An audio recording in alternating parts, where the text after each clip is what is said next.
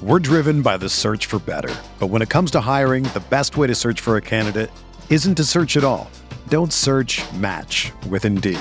Indeed is your matching and hiring platform with over 350 million global monthly visitors, according to Indeed data, and a matching engine that helps you find quality candidates fast.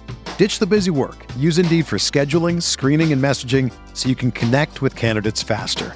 Leveraging over 140 million qualifications and preferences every day, Indeed's matching engine is constantly learning from your preferences, so the more you use Indeed, the better it gets.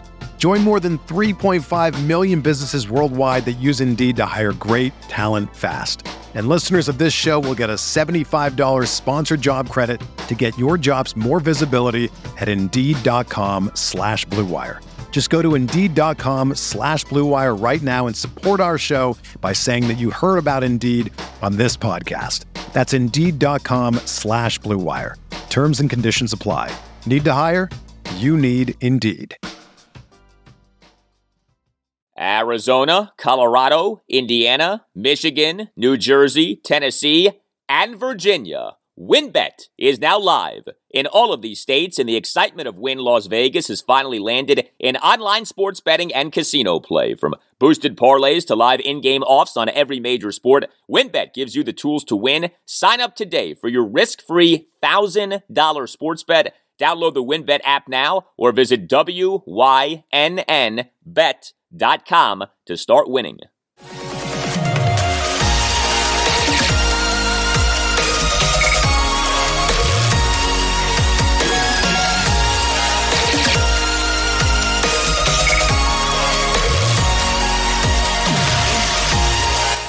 And away we go, episode 175 of the Al Galdi podcast. It is Wednesday, October 27th, 2021, the day after the Washington football team's reignited workplace misconduct scandal busted out at the NFL's Fall League meeting in New York. You know, the NFL doesn't like it when things get in the way of business and making money. And on Tuesday, 12 former Washington team employees put out a letter and caused waves that got in the way of the NFL's business and making money. Commissioner Roger Goodell said that there's no written report for the Beth Wilkinson investigation because former employees who came forward wanted anonymity. It's their fault that there's no written report for the Beth Wilkinson investigation. They're calling Goodell a liar. NFL owners were being asked about the scandal. There was a lot happening with the scandal, which we thought was over, but has been brought back to life by these leaked Bruce Allen emails. I will go in depth on the latest next segment, including where this might all be leading for Dan Snyder. But hello and welcome to a Wednesday installment of the Al Galdi podcast. It's actually a minor miracle that this show is here for you. We dealt with injury in the Galdi household on Tuesday. My 4-year-old son fractured his left elbow. Yeah, fell down the stairs. Dada tried to break the fall, but did not break it enough. I feel terrible for him. So as Tuesday was chaotic at the NFL's Fall League meeting, so too was Tuesday chaotic in the Galdi household. We have been told this is a 4-week recovery. Looks like he'll be going on the reserve injured list. We're hoping to activate him in a few weeks, but don't ask me about injuries, all right? I'm like Ron Rivera. I tried to tell you guys, don't ask me about a timeline, okay? I can't tell you. I've tried to tell you guys. I gave no time frame, okay? Yep, that's fine. Yeah, okay. Jeez. Anyway, I am here. We are here together again, and I have a special guest for you on the show. Washington football team insider JP Finlay of NBC Sports Washington. As most of you know, JP is terrific when it comes to talking about the team and knowing what's going on with the team, and we're going to get into a lot with the team, where this season is headed, the why behind the defensive struggles, what's going on with Chase Young, where Ron Rivera is at with Taylor Heineke, and much more. My conversation with JP Finlay is coming up shortly. Also, I want to talk about an item that's gained some attention in recent weeks for Washington. Ron Rivera continually deferring when winning the coin toss. Washington, as you may know, has had a bit of a problem this season in terms of allowing touchdowns on opponents' first offensive drives of games. Should Ron change how he is handling winning the coin toss? The answer is no. I'll explain why. You can tweet me at Al Galdi. You can email me, the Al Galdi podcast at yahoo.com. Email from Robert Krakauer on the Washington football team's quarterback situation. Writes Robert, to me, one of the chief reasons that Ron Rivera is hesitant to bench Taylor Heinicke is that doing so would leave Ron with no fallback options. If Heinicke gets benched and Kyle Allen plays poorly or gets injured, then what?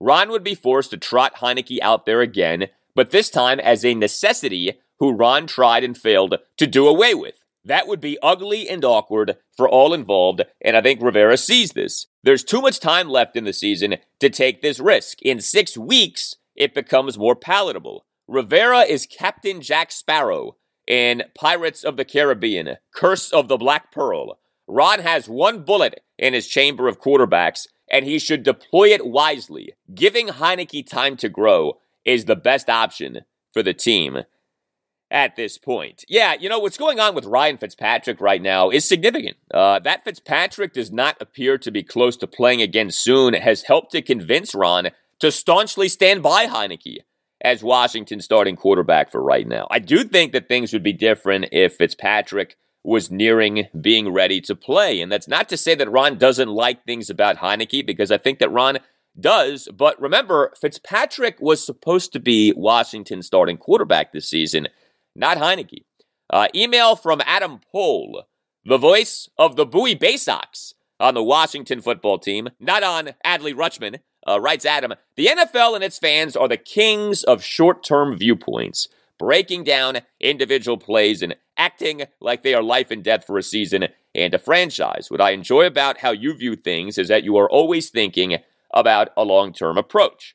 Thank you, Adam. Continues Adam. Unfortunately, the two seem married a bit right now. The live in the now angst, even though somewhat misguided towards our current quarterback, should be there because our long-term outlook seems bleak. Coming off a season in which our team was a lovable club nationally, a feel-good story, this year presented a huge opportunity, even without major short-term picture opportunity, to win big in 2021. With a young and exciting defense and a respected defensive coach mixing with a young offensive coordinator on the rise, there was a legit chance we could lure a big quarterback to Washington to be our Tom Brady in Tampa. I saw that as our main chance in taking this thing to a completely different level in 2022 and beyond, and now that feels gone. Next year will be a season with a new defensive coach trying to right these pieces with a similar quarterback setup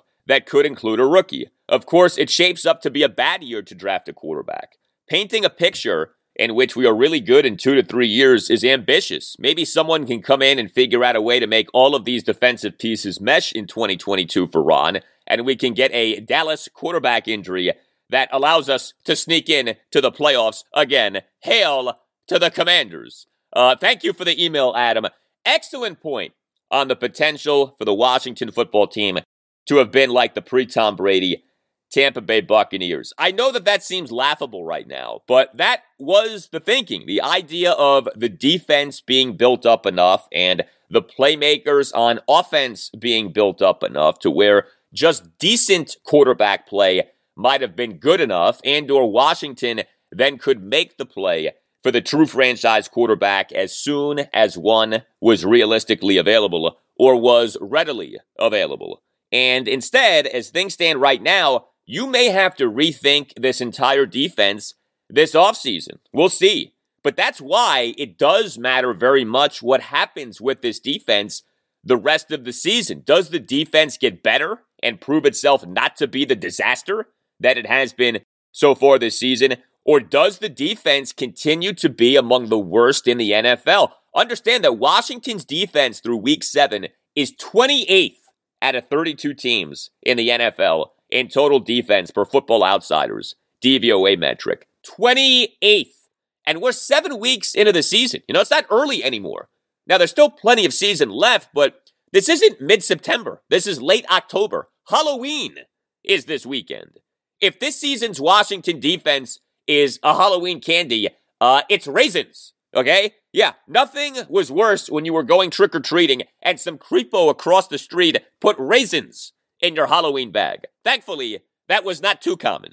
Well, when it comes to your health, did you know that skin cancer is the most common of all cancers? Yeah, in fact, skin cancer accounts for nearly half of all cancer cases in the United States. There's no reason not to get screened. There's no reason not to stay on top of the health of your skin.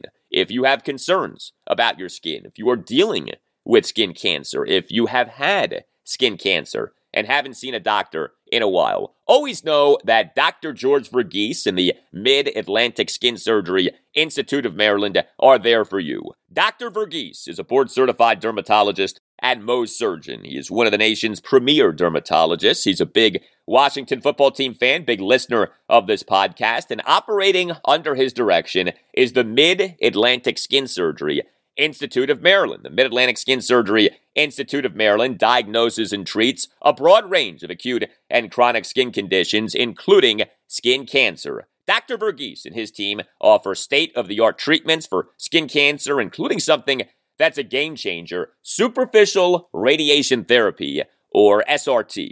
SRT is an alternative to surgical procedures for basal cell and squamous cell skin cancers. SRT is safe, effective, and non-surgical. You see, having skin cancer doesn't mean having to have surgery and the downtime and side effects, cosmetic and otherwise, that come with surgery. You have options. SRT is an option, and Dr. George Verghese in the Mid-Atlantic Skin Surgery Institute of Maryland offer the option of SRT, unlike many other dermatology practices in the area, and SRT is covered by most insurances. To find out more, call 301-396-3401. Make sure you tell them that Al Galdi sent you. That phone number again, 301-396-3401, or visit midatlanticskin.com. That's midatlanticskin.com. Dr. George Verghese in the Mid-Atlantic Skin Surgery Institute of Maryland, nationally recognized for treating skin cancer across the Mid-Atlantic region.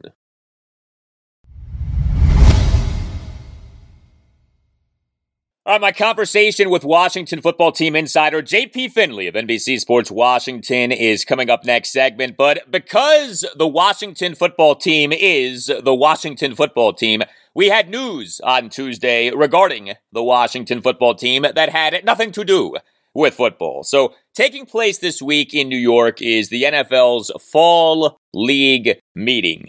This is the league's first in-person meeting since December 2019 due to the wonderful thing known as the COVID-19 pandemic. These league meetings are events at which owners and high-level executives talk about what's going on in the NFL, make potential changes to the NFL, and probably laugh about all of the money that they're all making. Anyway, 12 former Washington team employees, 10 women and 2 men, signed a letter that was dated for Tuesday, October 26th, and was addressed to the NFL's Social Justice Committee. The letter was distributed to the media. The letter calls for, quote, the NFL to make public the findings of the investigation into the Washington football team, end quote. The investigation, of course, is the Beth Wilkinson investigation into the Washington football team's workplace misconduct scandal, a scandal that, remember, was over, was done, was finished, and has been resurrected by these leaked Bruce Allen emails, the emails that cost John Gruden his job as Las Vegas Raiders head coach. Who leaked these emails remains unknown. As we have discussed, there is a theory that Dan Snyder leaked the emails in order to exact revenge on Bruce Allen, but we don't know with certainty that Dan leaked the emails, and in fairness to Dan, one of his lawyers has denied Dan having leaked the emails. But understand, a scandal that was dead has been resurrected by these leaked Bruce Allen emails. So this letter, I mentioned that it was addressed to the NFL Social Justice Committee.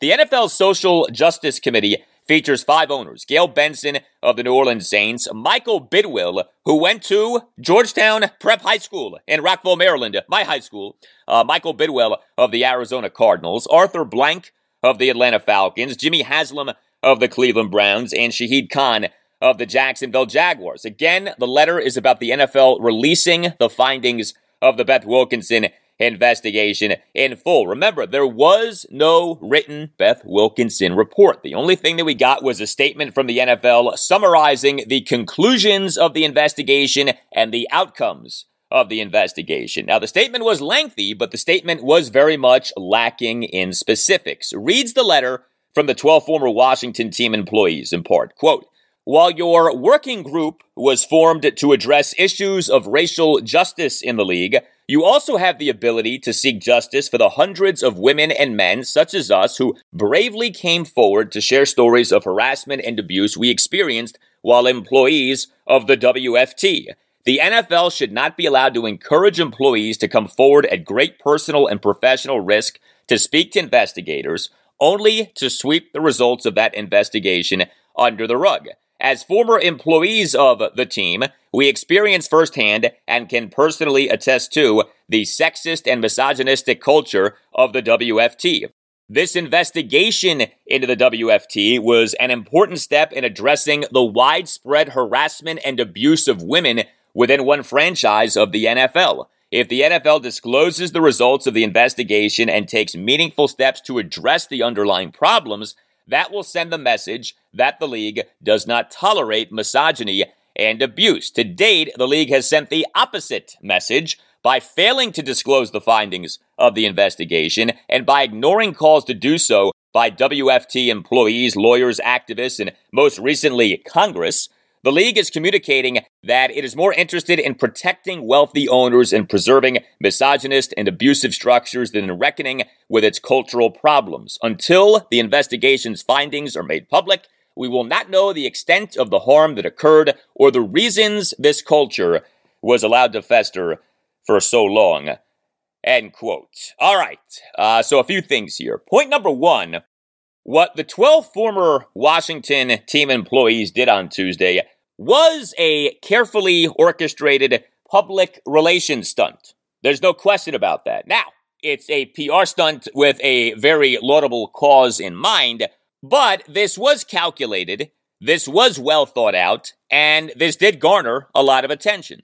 Point number two, it's notable that the letter asks for, quote, the NFL to make public the findings of the investigation into the Washington football team, end quote. Notice that the letter does not ask for the Beth Wilkinson report. That's because, as best as we can tell, there is no written Beth Wilkinson report. This was very smart on the NFL's part.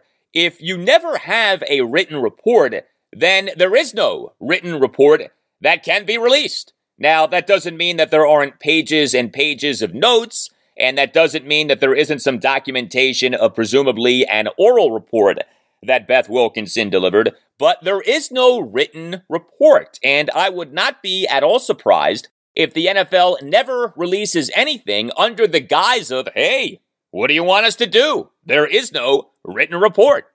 Point number three, of course, the right thing to do here would be for the NFL to be fully transparent and reveal everything, or at least most of what was found in the investigation. Of course, that would be the morally proper thing to do, okay? You want transparency. You want accountability. You want closure for the victims in all of this. But, of course, doing what's right, doing what's moral, ain't what the NFL is about. Never has been, never will be. The NFL is about making money. Billions upon billions of dollars in revenue per year. Releasing the specific findings of something like this Beth Wilkinson investigation gets in the way of the NFL making money. Make no mistake about that. But point number four, what these 12 former Washington team employees did on Tuesday is another brick in the wall that is the potential thing that could cause the other NFL owners to truly sour on Dan Snyder. And that thing is, quite simply, annoyance. So, as I have detailed on this podcast, Dan Snyder basically has done nothing but win over the course of this year. Oh, not necessarily win games, but win controversies. the workplace misconduct scandal, the ownership turmoil, even the ongoing name change, Dan Snyder has emerged from all of these things more powerful than ever before, right? NFL owners on March 31st at a previous league meeting, the annual league meeting, approved Danny buying out his disgruntled minority partners, Dwight Shaw, Robert Rothman, and Fred Smith, at the reported discounted price of $875 million, with a reported $450 million debt waiver. Dan, despite all of the controversies, was helped out in buying out the disgruntled minority owners and at a discounted price. It's amazing when you say it out loud. Dan is more powerful now than ever before in terms of his ownership stake in the team that we call the Washington football team. And don't forget that Danny, during all of this, got to appoint his wife, Tanya Snyder, as co-CEO. However, this workplace misconduct scandal just isn't going away. Like I said, this scandal was done, and now it's back. And if, in fact, Dan leaked the Bruce Allen emails that have brought back the scandal, could you not see the other owners really starting to get sick of Dan and fed up with Dan? Understand, the NFL is not run by Commissioner Roger Goodell. I always find it funny when people go nuts ripping Goodell and asking why Goodell doesn't do this or doesn't do that. Roger Goodell doesn't run the NFL, people. The owners run the NFL. Roger Goodell works for the owners. The most powerful person in the NFL isn't Roger Goodell. The most powerful person in the NFL is Jerry Jones or Arthur Rooney II or John Mara or Robert Kraft. Pick an owner. The owners truly run the NFL. The owners truly decide what goes on in the NFL. And the owners have tolerated Dan. The owners have put up with Dan. But if he himself has reignited a scandal that was over by leaking these Bruce Allen emails, and now this reignited scandal is resulting in things like Congress asking questions and these 12 former Washington team employees doing as they did on Tuesday, could you not see the other owners saying, all right, Dan, just get out, okay? Enough is enough with you. We don't need you. We've never needed you. You've done a terrible job as Washington owner. Your team is an embarrassment in terms of attendance and local television ratings. You can't even honor an all-time great in Sean Taylor correctly. Just go away. We can find someone better than you to run a franchise in a top 10 television market like Washington, D.C. Could you not see that happening? Because I could. And here's something else. So it turns out that Dan may well, in fact, have been suspended off the findings of the Beth Wilkinson investigation. So remember, July 1st, we got the findings and ultimate ramifications of the Beth Wilkinson investigation, although again, not an actual written report on the investigation. But the ramification announced by the NFL was Washington paying $10 million, which was to be, quote, used to support organizations committed to character education, anti-bullying, healthy relationships, and related topics, end quote. The ramification announced by both the NFL in a statement and by Dan Snyder in a separate statement was that Tanya Snyder, who was named co-CEO just 2 days earlier, golly gee, what a coincidence, was assuming responsibilities of CEO and overseeing all day-to-day team operations and representation of the club on all league activities, and that Dan would be concentrating his time, quote, during the next several months on developing a new stadium plan and other matters, end quote. Well, the team has been very sensitive about people calling what happened with Dan a suspension. In fact, people in the media who called what happened to Dan a suspension have been scolded for calling what happened to Dan a suspension. The messaging has been, that's not a suspension. And the team has been very clear on that. Well, did you see what Peter King had this week? NFL insider Peter King of NBC Sports, in his Football Morning in America column that was published early Monday morning, wrote as if Dan Snyder has been suspended. Quote, I'll be interested to see when Daniel Snyder gets his full authority back.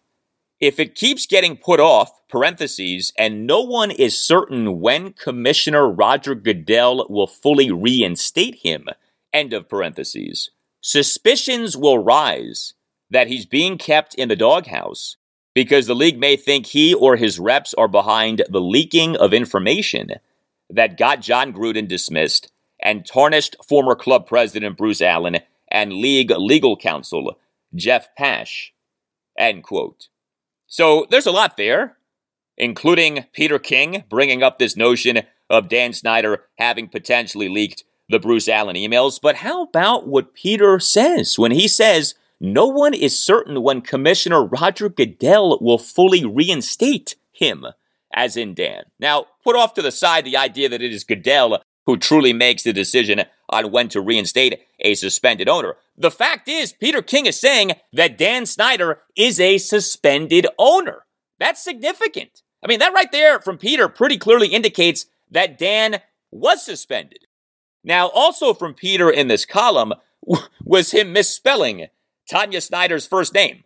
Tanya in Tanya Snyder is spelled Tanya. The column has Tanya as being spelled Tony.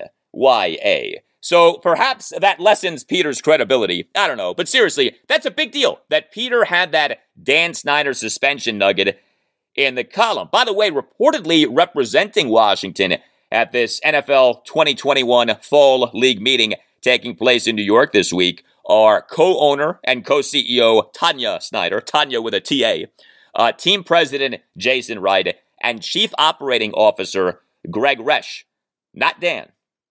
And so, if the league, which is truly run by the owners, did suspend Dan, and if Dan did leak the Bruce Allen emails that have resurrected this workplace misconduct scandal, and if the owners are finally fed up with Dan, then yes, we may be in the process of, wait for it, the end of Dan Snyder as the owner of the team, currently known as the Washington football team.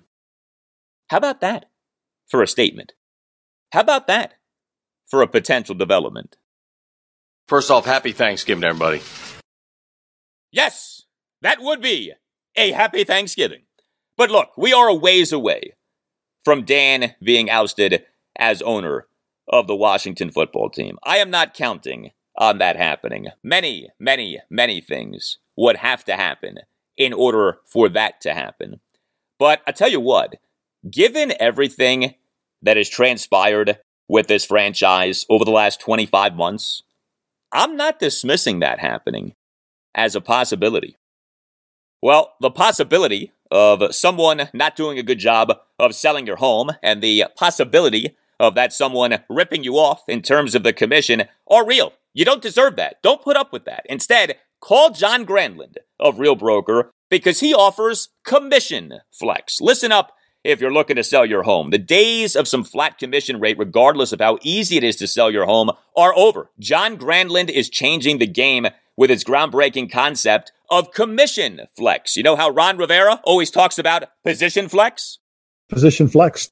Yes, Ron, position flex. Well, John Granlund offers commission flex. What is commission flex, you ask? It's simple. Flexible commission rates. You see, not every house requires the same amount of work or money spent marketing. So why should you pay the same fees? John Granlund will put a marketing plan together for you that will maximize your home's value and help you keep more of your hard-earned equity in your pocket. John Granlund has a menu of commission packages from which you can choose, including selling your home for free. Yeah, zero commission. Some conditions do apply, but interviewing John Granlund is a no-brainer. He can come by your house, give you a step-by-step plan on what to do to get top dollar, and maybe even more importantly, what not to do, so you don't spend needlessly, and there is never any obligation to list or sell. So if you need to sell your home and aren't sure to whom to turn, if you've been trying to sell your home and you're not satisfied with how things are going, if you're even just thinking about selling your home, do yourself a favor and call John Granlund. This is a phone call that could make and or save you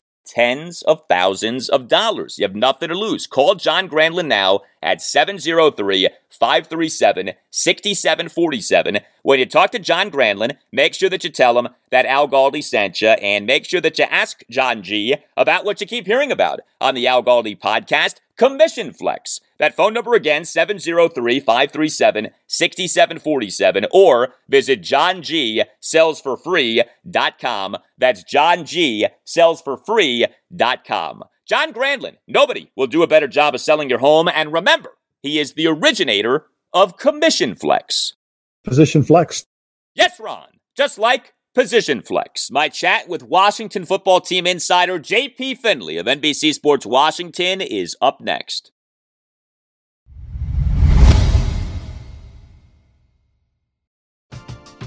We're driven by the search for better. But when it comes to hiring, the best way to search for a candidate isn't to search at all. Don't search, match with Indeed.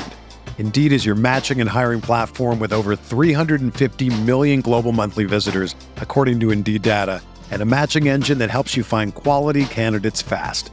Ditch the busy work. Use Indeed for scheduling, screening, and messaging so you can connect with candidates faster. Leveraging over 140 million qualifications and preferences every day, Indeed's matching engine is constantly learning from your preferences, so the more you use Indeed, the better it gets. Join more than 3.5 million businesses worldwide that use Indeed to hire great talent fast. And listeners of this show will get a $75 sponsored job credit to get your jobs more visibility at Indeed.com/Blue Wire. Just go to Indeed.com/Blue Wire right now and support our show by saying that you heard about Indeed on this podcast. That's Indeed.com/Blue Wire. Terms and conditions apply. Need to hire? You need Indeed. Whether you're a world-class athlete or a podcaster like me, we all understand the importance of mental and physical well-being and proper recovery for top-notch performance. That's why I'm excited that Unified Healing is sponsoring podcasts on the Blue Wire Network. Unified Healing is a new and super innovative global network of wellness centers powered by Energy Enhancement System, or EE System. If you haven't heard of the EE System yet, then you'll want to listen up. This technology promotes wellness, deep relaxation, purification, and rejuvenation. Wherever you are across the globe, access to a center is easy and affordable. Interested in experiencing the EE System technology for yourself? Go to unifiedhealing.com/Blue Wire to learn more and find a center near you. That's unified, UNIFYD, healing.com/Blue Wire. No material or testimonials on the Unified Healing website are intended to be viewed as medical advice or a substitute for professional medical advice, diagnosis, or treatment. Always seek the advice of your physician or other qualified healthcare provider with any questions you may have regarding a medical condition or treatment and before undertaking a new healthcare regimen, including EE System.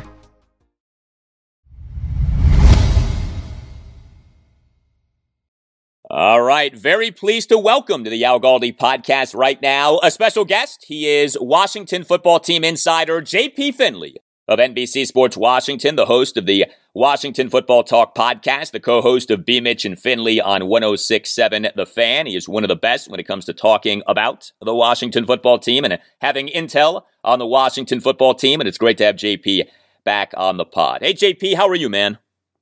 Happy to join anytime, Al. Always good to talk. So a lot of ways that we could begin our conversation. Let's start with actual football. We know that things are not good right now at 2-5. Do you believe that this team has within it a run to at least say respectability by the end of the season? Or do you believe that this is going to end up being a bad season, that this is just a bad team that's going to finish with a bad record? This might sound stupid, but I think maybe both those things can be true. So they're 2-5 right now. I think they're going to beat Denver, Carolina, Seattle. The caveat is that you still get playing Geno and not Russ. It gets them to 5, and then they've got the 5 division games late in the year, and I can see them winning 2 out of those 5 games. Giants and the Eagles don't look very good. So then, does that get you to 7-10? Is that respectable? I don't know, but you'd be winning 5 out of your last 10 games. I don't know if that counts as a late season. I don't think there's a late season charge where they make the playoffs or anything like that. I don't think they finish above 500. I think more than likely they finish at 6 wins, 6-11. I can kind of hear the Spurrier voice in my head, even though he was 5-11. Listen, no matter what the final record ends up being, say they lose out and go 2-15, which I don't think is going to happen. But say it's real bad and it's 4-13 or 5-12. 6-10 is also really bad. I don't want to pretend that 6-11 rather isn't bad. Regardless what the final record is, this year is very alarming because it revealed that the plan that was in place is not going to work. You're not just going to build up this excellent defense and drop a quarterback in later because, in fact, the defense is not excellent. So that's something that I want to get into with you, this Washington defense. We know that it's bad, but why is it so bad? Like, the level of bad that this Washington defense has been at this season really is stunning. Even if you thought that the defense was overrated last season, no way were you thinking that this defense would be as bad as it has been so far this season. Do you have a theory as to why the defense has been as disappointing as it has been this season?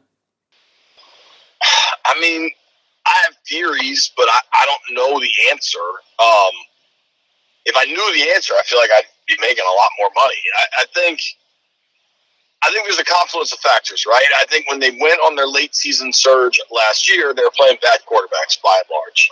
And I think that makes a huge impact. I mean, just look at the games they've won this year versus the QBs that have been on the field in the games they've lost.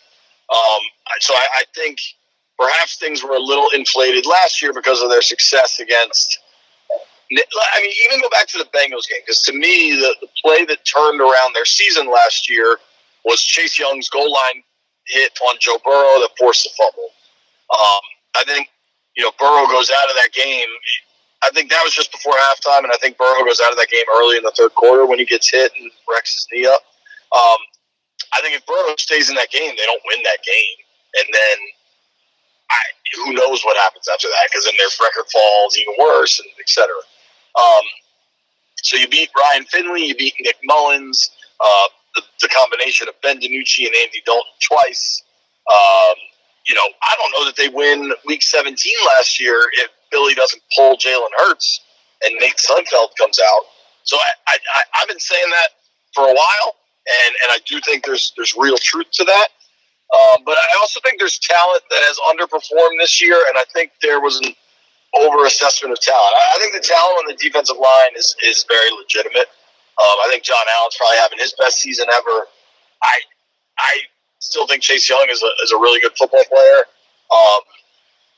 I think they're perhaps over-invested there in hindsight, just with the draft capital. But I think linebacker's been a real problem. I think we knew that going in. I think they should have done more to bring in veteran free agents there. Jamin Davis may end up helping you down the road, but he certainly didn't help you day one. I do think it's smart that they're finally just letting him play and take the mistakes, but take the good and just let him learn. That's what you got to see out of the kid. I found it very curious. Ron Rivera is a guy that always talks about, I play my rookies, I don't draft them to sit. And then his first rounder, he wouldn't play for 6 weeks of the season. I think the back end is really where it fell apart. When they got hot last year, Landon Collins wasn't on the field, and Bobby McCain wasn't on the field. And Landon Collins has proved to be a legitimate liability in coverage over and over again. And then I think that forces other people to try to make up for him. And it's like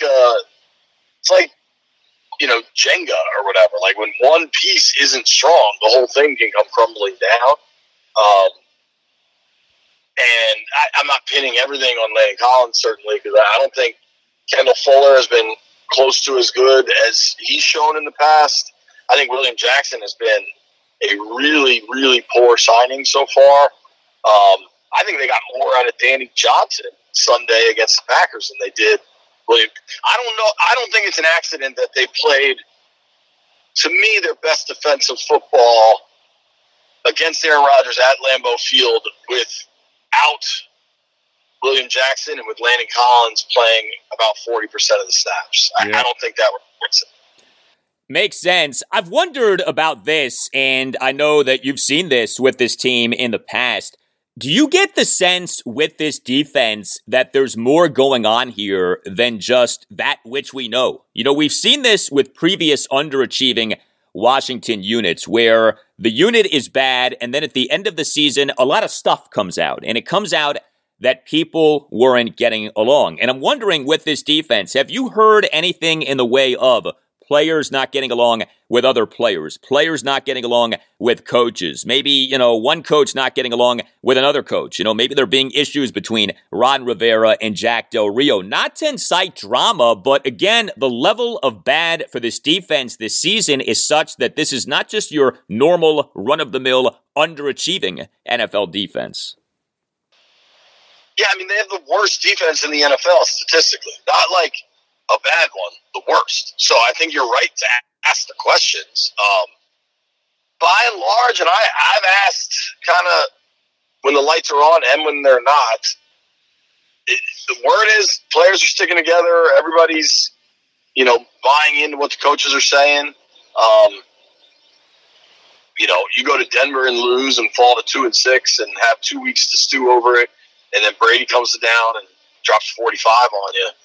That might get some emotions going, but I don't believe that to be the case where guys are blaming one another or looking at the coaches. You got to remember, too, we're no longer in the locker room. So when I used to get to hang out in the locker room for an hour, 90 minutes every day, I would have a little more pulse.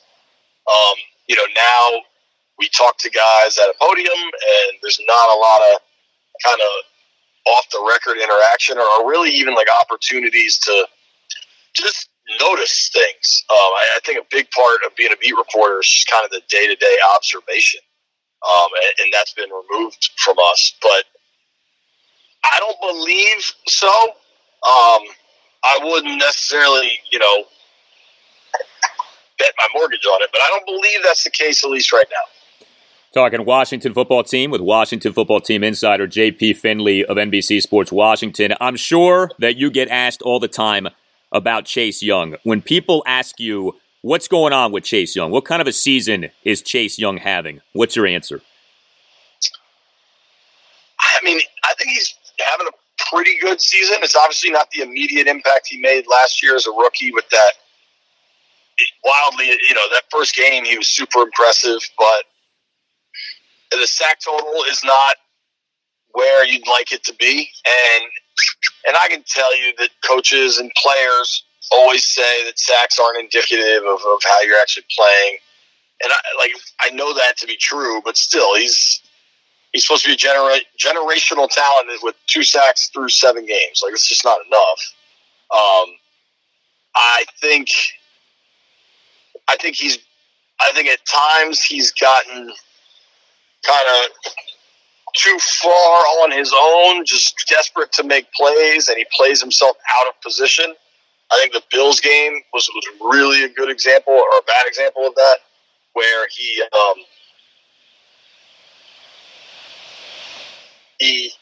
just seemed to sprint upfield every snap, and then Josh Allen just stepped up into the pocket, into the area he vacated. Yeah.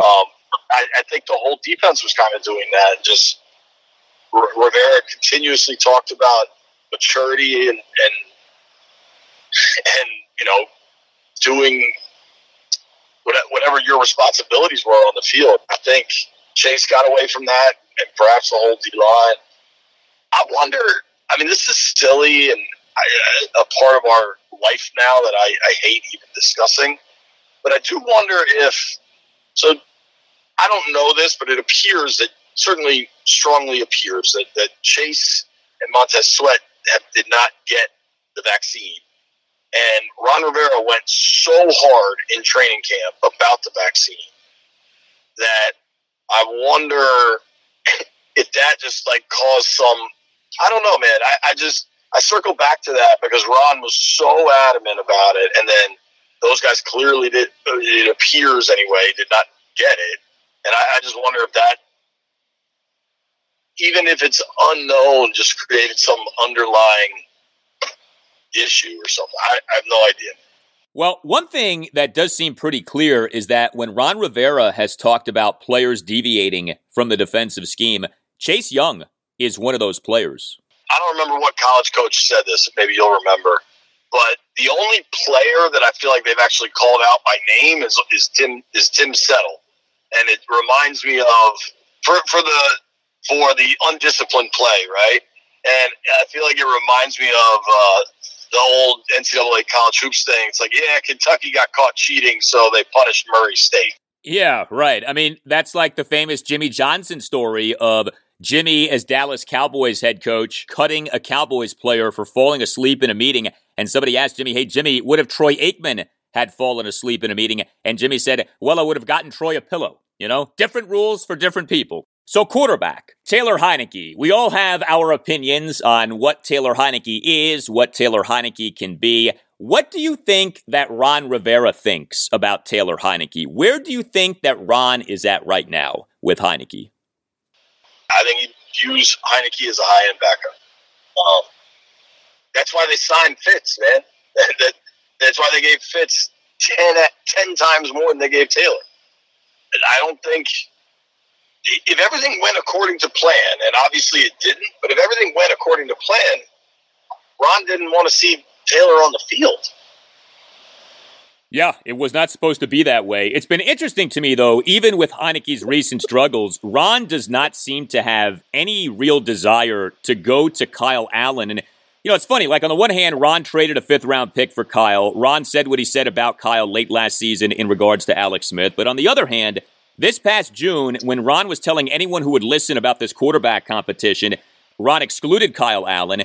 And now that you've had, you know, maybe an opening here to bench Heinicke for Kyle, Ron doesn't seem to even want to entertain that notion. Is Ron just posturing and just trying to talk up Heinicke publicly, or is Ron really down on Kyle? Because Ron does seem to have turned on his guy here in Kyle Allen.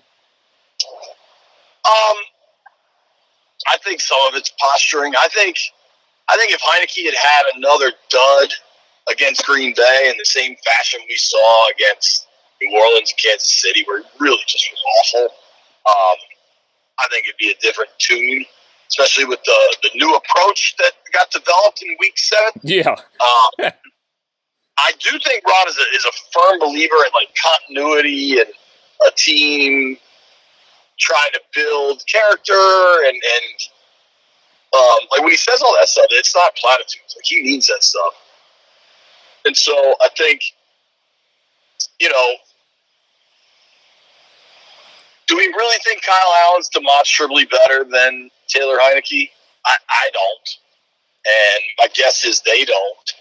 And in turn, it's like, well, we're not going to bench him just to bench him. Now, if Taylor is playing really bad, like he did, I got 3 really bad games for him. I'd say Bills, Saints, Chiefs. And the Chiefs is the most alarming because their defense stinks. Yeah. The Bills and Saints have a really good defense.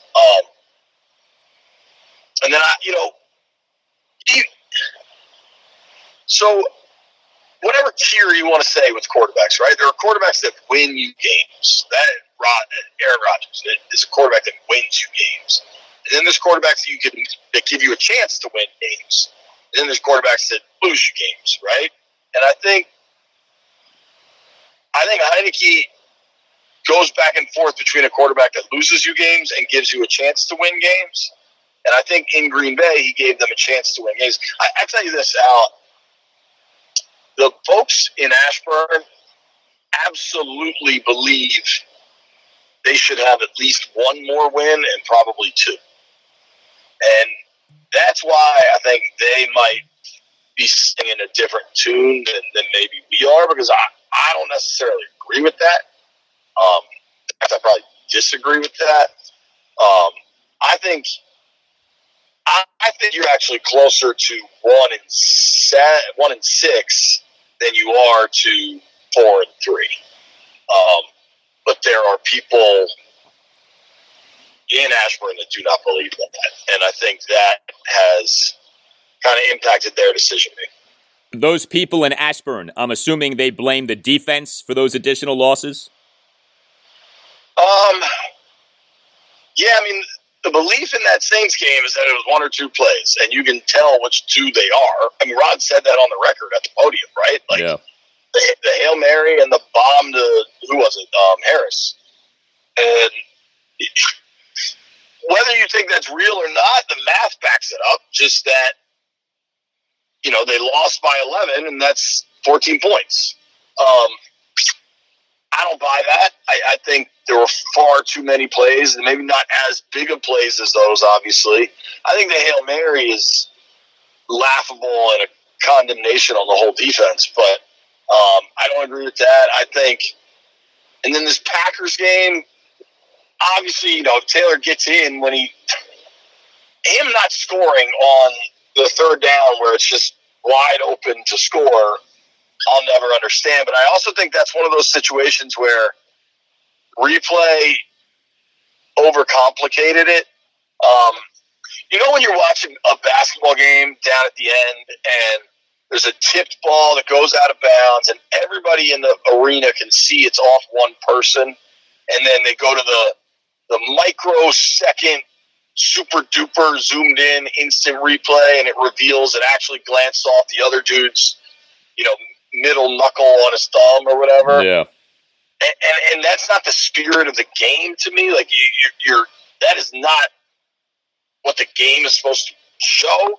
And I feel like that was the case with that touchdown. Like, letter of the law, like, they're right. Like, Heineke didn't score. But just the eye test, like, he scored, dude. Like, he very obviously – now, he messed that up. He could have just dove further into the end zone, or I don't know why he didn't run as fast as he could. There are things there, but I do think they kind of messed that up by over-interpretation and using, you know, technology when you don't need to. Like, Green Bay thought he scored. Everybody thought he scored. Right. But there are folks there that are like, all right, if we get in there, then, you know, there was a PI or a hold on Ricky Seals-Jones that wasn't called. Like, if you want to and you'll allow yourself to believe, you can convince yourself into a series of sliding door moments in that Packers game that Washington could have won it. I am not of that belief. I think Rodgers had such control in that game that he just would have scored again if he needed to. But there are people that do believe that. Yeah, that sounds to me like the Bruce Allen thing from a few years ago of we're close. You know, at some point you got to bottom line it and recognize what you are. Washington is 2-5 with a minus 64 point differential. You got to recognize that at some point. Yeah. The off-the-field stuff, look, I know that this stuff gets exhausting and we all get tired hearing about it, reading about it, talking about it. That said, we know that this stuff matters, and this month of October has been like a nightmare of a month for the Washington football team when you combine the on-the-field losses with the off-the-field controversies. In terms of the off-the-field controversies this month, you know, Ryan Vermillion, the Bruce Allen emails, the Sean Taylor number 21 retirement debacle, congressional involvement in the workplace misconduct scandal. Which one of those to you is the most significant? Which one to you matters the most? In terms of like embarrassing or what could actually matter? What could actually matter? Well, the DEA thing is crazy. And listen, the guy's in trouble one way or another. The question to me is he in trouble did he get pulled over for going 58 in a 55? And if so, who wanted him pulled over? Or was the guy going 90 in a 55 and there's real trouble there? But that is kind of specific to Ryan Vermillion and maybe the team in some capacity, but like, and all these injuries, dude, I have no idea what the F they are doing with Curtis Samuel. Put back on IR. Like, what is going on here? Yeah. What is going on with Sheriff? Like, the complacency with injuries that, like, oh, well, we don't need somebody for those roster spots because of the flexibility of the practice squad rules. Like, I understand all that, but like you just said, Goldie, you're 2-5 with a minus 60 point differential. Maybe sign some other guys. Try to mix it up a little. There's a belief in continuity, and then there's a complacency, and I fear that's a thin line. The the one I'm most interested in, and I don't think we'll ever find this out, but I mean, there's a theory around the league for sure, and then Peter King has kind of made it public, so like you don't have to just like kind of baselessly speculate, because once Peter King says something, it kind of enters into a reasonable realm. Who leaked these emails? And if it was Dan to take Bruce out, did he open Pandora's box in a way that could ultimately bury him? I don't think so. I know that Washington fans, many of them pray that that's the case. I don't think it is, because I've been told by and large Dan never used email. So whatever smoking gun you're hoping to find, they already know the culture was awful and condoned by ownership. Like, we already know that. And fine is the wrong word. Ambassador Gutman emailed me and was like, listen, it's not a real fine. They allow them to make a charitable donation. And it's just, but whatever. I mean, that's such getting down in the weeds. I think the hope that there's some dirt out there that will get Dan out is what so many folks are clinging to, and I just don't think it exists.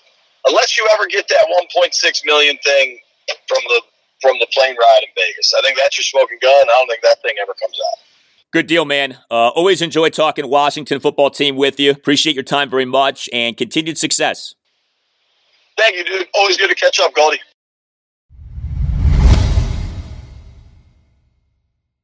We continue the Washington football team conversation, and right now I'd like to talk about one of my favorite things to talk about, strategy.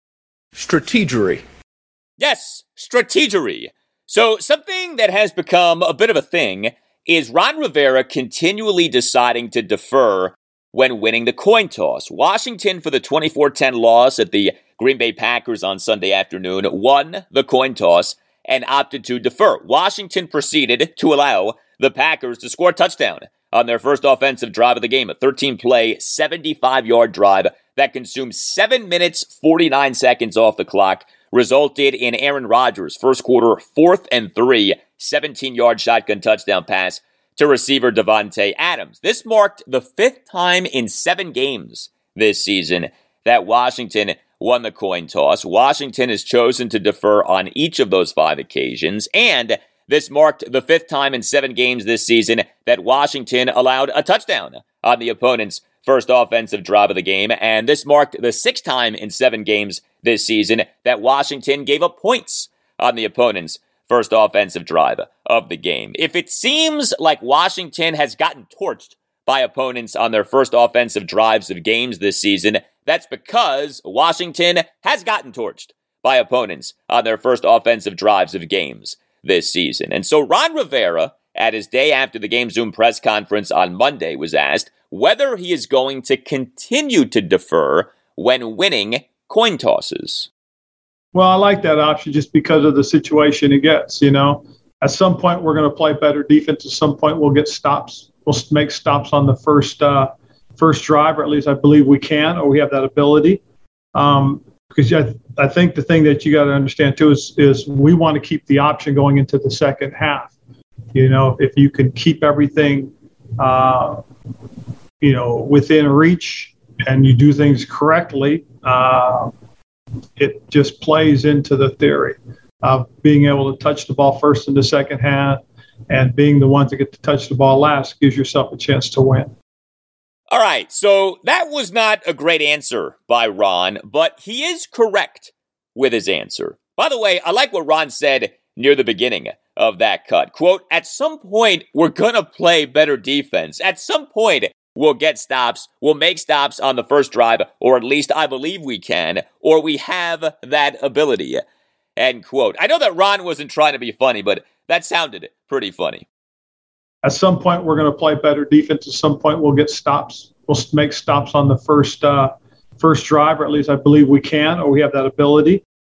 Yeah, there you go. All right, so let's get into this. The strategy of deferring and why it is pretty much always the right way to go. So first of all, there are details here with the rules that are notable. Prior to 2008, the coin toss for an NFL game was governed by the winner of the coin toss getting to choose one of two privileges: receive the game-opening kickoff versus kick the game-opening kickoff, or pick the goal for the team to defend. And then prior to the start of the second half, the captains of both teams informed the officials of those captains' teams' respective choices, with the loser of the original coin toss getting first choice. And so what, of course, basically always happened was that the team that won the coin toss chose to receive the game-opening kickoff, because otherwise the opposing team could receive the opening kickoff of each half. But things changed in 2008 when the NFL adopted a rule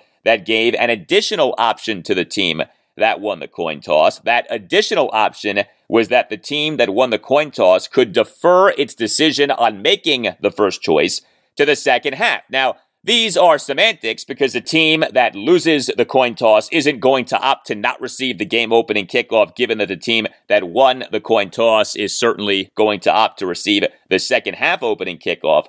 But you get the idea. The percentage of teams deferring of winning coin tosses has skyrocketed. So over the 2008 through 2010 regular seasons, 32% of NFL teams that won coin tosses deferred. That's it, 32%.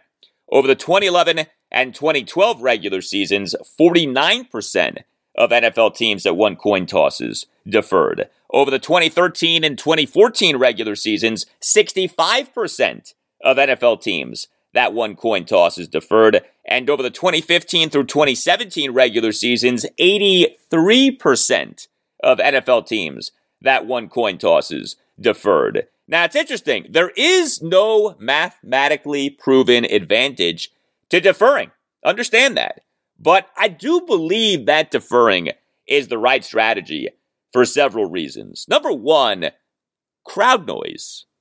In theory, a crowd is at one of its loudest points at the beginning of a game, right? Because people are excited and ginned up for the game. And a crowd is at one of its quietest points right after halftime, because nothing in the game has happened for a while and plenty of people have left their seats. So if you're on the road, you're better off being on defense at the beginning of the game with the crowd potentially at one of its loudest points, and you're better off being on offense at the beginning of the second half with the crowd at one of its quietest points. And if you're home, you're better off being on defense at the beginning of the game with the crowd at one of its loudest points. A second reason that deferring is the right strategy, the double whammy.